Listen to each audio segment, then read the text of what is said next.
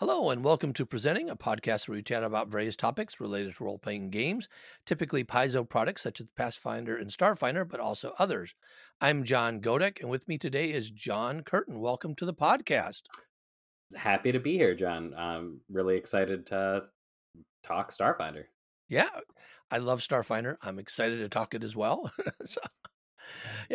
John is a writer and educator living outside of Boston, Massachusetts, who has authored several Starfinder scenarios and sections of Starfinder hardcovers, in addition to the Starfinder Facts blog. He has backgrounds in music, robotics, and the outdoors, and is always looking for new ways to have adventures in the real world and in the realms of make-believe. When he's not reading, writing, or gaming, he can be found enjoying a craft beer or experimenting in the kitchen. You can follow him on his personal account on Twitter, and that's at Curtin_writes. Or for further Starfinder tomfoolery, look for him at Starfinder Facts. So at Starfinder Facts. All right. So, John, I see you're enjoying a beverage there. Yes. Today we have Greylock from Greater Good, place over by Worcester. Nice. Yeah. Their claim to fame is that they are an Imperial only place. So everything is 8% or higher. This happens to be their 12%er. So wow. Very good. It's delicious, but just one. Yeah, we were originally scheduled to record this on St. Patty's Day. And I remember you agreed as long as you could have a Guinness while we're doing that. And I said, oh, that's fine. I'll have one as well. But then we got postponed for various reasons. So it's changed up a little bit there. Well, so obviously I'm out of Guinness now. So this just has to suffice. Okay. So, John, can you talk to us a little bit about how you got started as a freelance author? Yeah. So my freelance writing kind of segued directly from my experience in organized play. I started a really long time ago, would have been 2006. Wow. Yeah. Wow. Yeah. So season 2 showed up with a rogue who was dead before level 5. Doing organized play traveled with me because I started playing up in Vermont. We and my wife moved for her to go and get like further credentials and a master's degree. So I started playing in New Hampshire and in the Boston, Massachusetts, like metro region. And then Starfinder came out, and Starfinder like really inspired me. Just the setting and the lore and the writing was top notch. So it just sort of sparked all of these ideas. So I made the Starfinder Facts Twitter to take my own Douglas Adams, Terry Pratchett infused sense of humor and start making up silly facts about like Isoki cuisine. So about a year later, because I was so involved in the like excellent like Boston Metro Region Lodge, and the like New Hampshire, Vermont Lodge, I was like, I should go to PaizoCon. I should really go to PaizoCon. It just makes sense. I want to go. So while I was there, I made myself a little hoodie for Starfinder Facts with a bad Photoshop, the drift mallard. It's a duck from deep space, and it's like, CR22 or something, because I think that's hysterical. And was having a blast at PaizoCon with that. But one of the conversations I had was my friend Natalie Kurtzner, a former guest of the podcast, was already writing for Paizo, and so introduced me to a couple people that she knew at the company. And I had a conversation with Joe Piscini in which I completely put my foot in my mouth and made it seem like I was like too busy, like wouldn't be able to write. Wow. So when I was sitting in the airport on the way back, I messaged Joe going, hey, I think I recall the words that came out of my mouth, but I would 100% be interested. Like, my job's busy, I'll fit it around. And so he didn't have any work available, but he sent my name and introduced me to a couple other people, and got my first back matter assignment to make a starship for Threefold Conspiracy, book 6. Cool. And from there, I just kept going. Yeah, it's a lot of folks that I've interviewed, and I think it's now my 76th interview of a freelancer that I've done.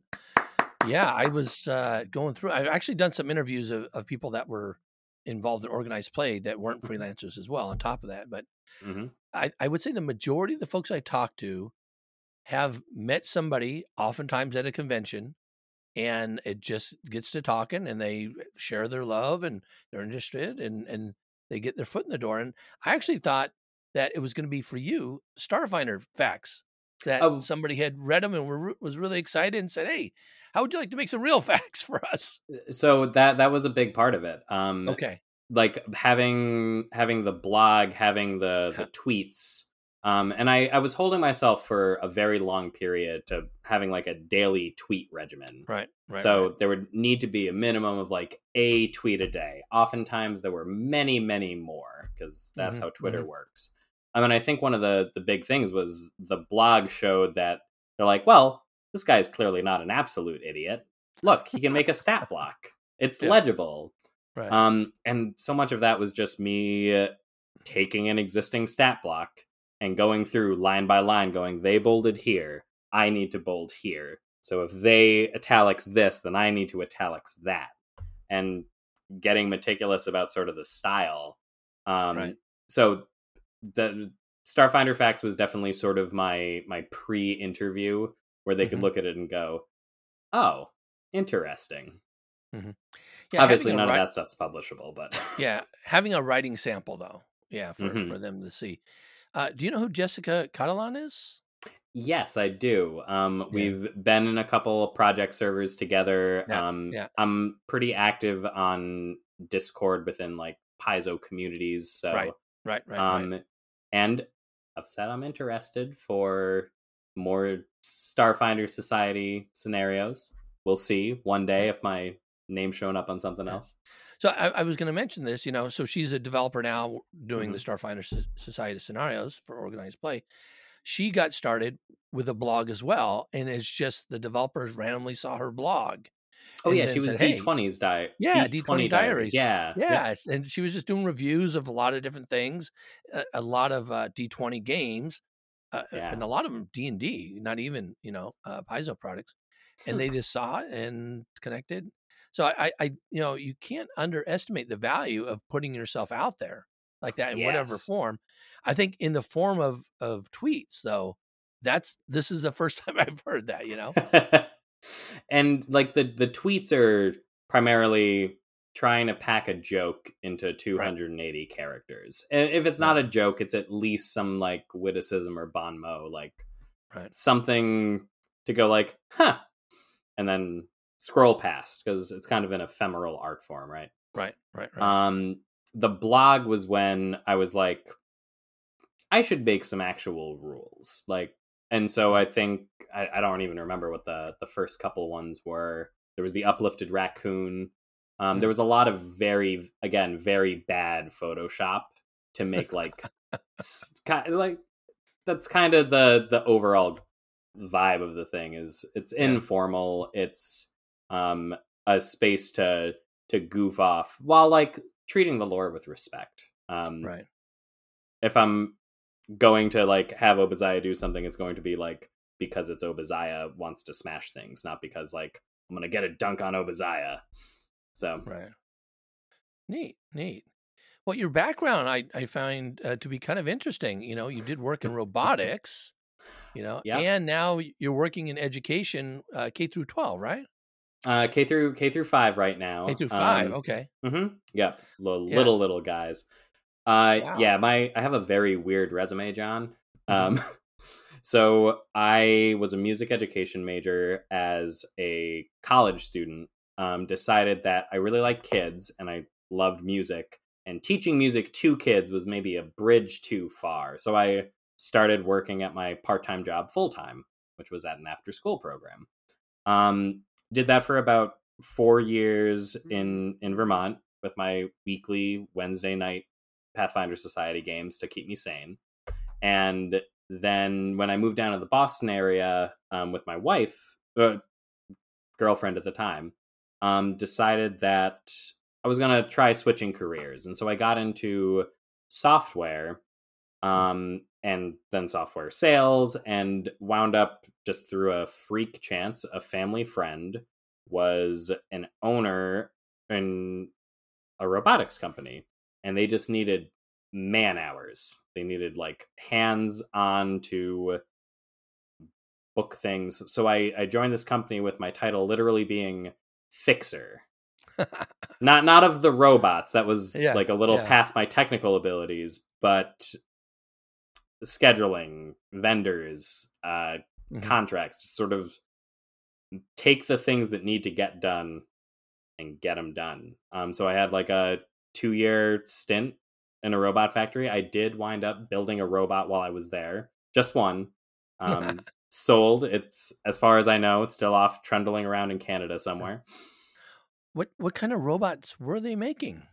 They're called a holonomic platform. So this was more or less like people who are watching the video can sort of see my my hand motions voguing here. But I want to say it was like 2 feet by 3 feet, maybe. It looks kind of like if you turned your Roomba into like a slow steel step stool. Mm-hmm. And the entire point was to either have a human load it with stuff and it would take things places, or for the advanced roboticist to take off the plates and connect other applications to it. Mm-hmm. So by the time I wound up leaving the company, they had people who were integrating like robotic arms that would have their own sets and programming. So their focus was on reactive navigation. So this robot, if you walked in front of it, would stop, figure out like how to get around you, and then zoop and keep going to its intended path. Oh, so this wasn't like the Boston Robotics dogs and stuff that they're doing, right? No, nothing like that. This was a little more utilitarian and a little less flashy. Yeah. I see. When you talk about that, I imagine like a lot of times you see in science fiction movies, in labs and stuff, they have a slow moving robot. They just put something on as it's going to the next station, right? Oh, all these samples need to be delivered there and things like that. So that's that kind of idea. Yeah, that's more or less exactly the use case. And they had a couple cool things built in. So like you could call it to certain places with like setting it up. So to say like, I need this robot. I need a robot in the loading dock, and you press the button and robot would path its way to you. And then you'd say, great, you're loaded now. Go to research lab A, and it would path its way there. Right. Well, neat. No, that actually sounds really cool. And you actually got to make one, or you had to make one? I got to build one because as the non-engineer on the team, they said, all right, we want to test how effective our instructions are. Oh, so you're our guinea pig as the neophyte on the team. Got it. It worked. I built a robot. Nice. So I imagine that this work in robotics probably has some influence in your writing for Starfinder. If you look at the tweets, there's definitely a distinct robot period in there. Yeah. Yeah. What about your work with the K through 5 folks? How's that relate to your writing? In a roundabout way, for sure. I would say that a lot of my GMing first was informed by working with kids, because when you have like a room of 65 kids and you need to get their attention, you need to be entertaining. So a big part of it is vocal inflection. What do you say? and specifically, like, how do you say things? Because clarity is really important with kids. If they don't know what direction you're giving, it's really hard for them Mhm. to follow that direction. Same could be said of certain players. If you want them to do a certain thing, you need to make sure Yeah. you say it in a way that they understand what's going on. Um, so I, as a GM, I tend towards like big broad motions and streamlining things to like what's the special part of this scene, of this monster, of this NPC. um which then when I'm writing, I try to keep that same mindset Mhm. of like what's going to make this scene special, like what's going to make players go, oh, that, I remember that. Mhm. Because Mhm. that's what always stood out to me as a player, and that's what would make a session really good when I was GMing, was finding that special ingredient to making it pop. Mhm. Now, I might be wrong on this because I'm going Yeah. from a couple years ago in memory. 219, was that Return to Sender?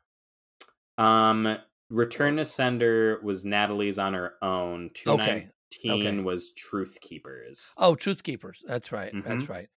No, because I remember she had written that, and I didn't know if it was with you Mm-hmm. because there's a really cool thing in there. I was going to ask you if you were involved Yeah. in that. Do you know what's in that? Yeah, Return to Sender, I remember. So one of the ways that I got to become friends with Natalie was Yeah. her running that scenario and her being Oh, like, I'm an okay. author, and me being like, Yeah. that's super cool. Yeah. Okay. So there's there's a boon that comes with that thing, and there's a creature you find in there. Do you remember what that is? Yes. Yes, I Yeah. do. I know what you call it, is a squid shark, or I don't know if it's a squid shark or shark squid. Sharktopus. Yeah, Um, sharktopus. Yeah. Yes, the surviving specimen boon, Yeah. which to this day I've been out of Starfinder Society play, unfortunately, more or less since the pandemic, but Mm-hmm. that is remains my favorite boon. Even as I'm like going through and skimming scenarios, I'm like, Okay. Yeah. sorry, I don't know if it beats Sparky, which was Yeah. Natalie's name for the cannon in her head, the head cannon, Yeah. surviving specimen. Yeah. Yeah. Yeah. So I was going to ask you about that because it seems like, oh man, if you were dealing with kids, that'd be like a perfect thing to get. Yeah. So I don't know if you recall in Truth Keepers, Ooh. there is a direct callback to the surviving specimen. I th- Um, think so. Is that the one? So now I'm trying to remember. Is that the one where it's bothering Razadon? Or okay, that's something no, else. I remember that Yeah, too. That's a great yeah, one. yeah, yeah. No, it's I think that was one of the um That's like 3 seasons ago. How I can I know, remember it's that? ages ago. No, I Uh, think the Sharktopus was crawling around someone's legs in the scenario where you're meeting all of the first seeker candidates. oh, maybe so. Maybe Maybe. I don't, again, that was like 3 seasons ago. I'm okay. amazed we remember it at all. So I'm gonna give you something else. It's also in one of the interactive specials. Mm. If you if you have it, if you have it, it something you can one time Oh, it could randomly yes. push the right button for you when you're doing I do something. remember that. Yeah, So I so the thought that Boston was Lodge great. is always very Yeah, proud whenever yeah, Sparky shows up yeah, yeah. in any situation. Yeah, I've met a Um, couple folks, like John and his wife. I met yeah, from them. yeah. Yeah, Oh, they're great. I haven't seen yeah. them in a little while Uh, either. Vidi, that's her name, I Vidi, think. yeah. Vidi, Mhm. yeah, yeah. No, I haven't seen it because I was seeing them. I was doing the con circuit for a while, and I'm Mhm. seeing them at multiple cons, and so playing together and doing stuff. Great, kind of great. Anyway, let's get back to this. Yes, yes. So, you've done quite a bit here for Starfinder, and including your Mhm. Starfinder facts, and I know you've probably had some other projects. What advice do you have for people interested in getting involved in freelance writing, or even if they just want to start a blog? Yeah. So one thing that I did that was really helpful. I mean, like we already touched on it. Step 1, you just got to do it. Yeah. Jump in with your feet. Having anything out there is better than not having anything out there. And if you put stuff out there, like you will gain fans, which is kind of amazing to me. Like going on the internet and putting what is essentially my love letter to like the Hitchhiker's Guide to the Galaxy, but slapped on a Starfinder paint job. Like just kept accumulating like more and more follows, and people would like and start interacting. I'm like, oh, cool. So go out there and do it, and you'll never know what sort of feedback that you get, and you try your best and you take your hits and you learn your lessons, and it'll just keep getting better. The other big thing that I did, just because of the way that my particular meat computer operates, is I had a lot of self-inflicted like guidelines or deadlines on myself, where for a little while I was tweeting at least one like Starfinder fact a day. It had to be something that I came up with myself. It couldn't be like I'm replying to people. There were no like shortcuts there. And I was doing one Starfinder facts blog post a month. Because if I wasn't holding myself to that, I started other like personal blogs in the past and they just went by the wayside. So I was like, if this is something that I'm going to take seriously, I got to like get to it. So I did that for, I can look at the blog and check, but to my memory, it was about like a year, 11 months worth of like pushing out something every month. And then the pandemic hit and everyone's brains turned to mush. And that was one of the things that I sort of lost during there, is it was really hard to be like quirky, funny, creative while in this like place of despair. And I was back in person in June of 2020. So yeah, we were around the kids 40 hours a week with masks on and at the grind. So I wound up sort of mothballing the Starfinder Facts blog as an unfortunate casualty. Although I kept the Twitter account, I dialed back some. So at this point, I'm back to tweeting during the weekdays, but I schedule them out like sometimes weeks in advance. I'll just sort of build up a stockpile, and then a couple of weeks I'll go by and I'll go, oh, time for more nonsense, and slapdash some more things that pop into my head as they come. Neat. Yeah. So now that the pandemic is waning, I'm not sure if it is or not. What's going on with you? So what kind of cool things are you working on now? There's a couple things I can't talk about. But I have things coming out for the Drift Crisis book that's coming out in May. Yeah, I'm excited. Super excited to see that one like out in the wild. Writing it was a lot of fun. And I can't talk about what it is yet, but I am hopeful that people will enjoy what I put in there. And I know people are going to enjoy what some of the other authors were putting in. This is a big event. There's a lot of great ideas kicking around there. So seeing that get released is really exciting. And I can let me confirm before I open my big mouth. Okay, that's always safe. Now I'm gonna have to go back and look at what you worked on for Drift Crisis. Yes. And I can say that I worked on Interstellar Species. Coming out in October. As of right now, we'll see what the supply chain does. Right. And Interstellar Species was like the work that I was the most proud of for a little while, until one of the projects that I can't talk about. So this one, Interstellar Species, is going to expand a lot of these races that only got like 2 pages in the bestiary, or even less. I think some of the Again, I'm going off the rails. I can't speculate too much, but that'll be exciting. That'll be exciting to see. So it sounds like you kept your hand in Starfinder. Have you done any Pathfinder work? I have not done any Pathfinder work. Part of that was I was a first edition player, and I had my venture captain through organized play, and we put down the Whispering Tyrant, and I went, okay, I have to learn a new rule set. I don't know if I have time for that. Yeah. But a couple other of the contributors have been kind enough to like let me into some play by post games, so I'm getting my second edition chops like wetted that way. A shout out to Randall Meyer for his help with that. Oh yeah. And like I am absolutely a huge Pathfinder fan. I've been actually one thing that I have been doing is I have like my wife agreed that she would try playing D&D or role playing games because of my interest.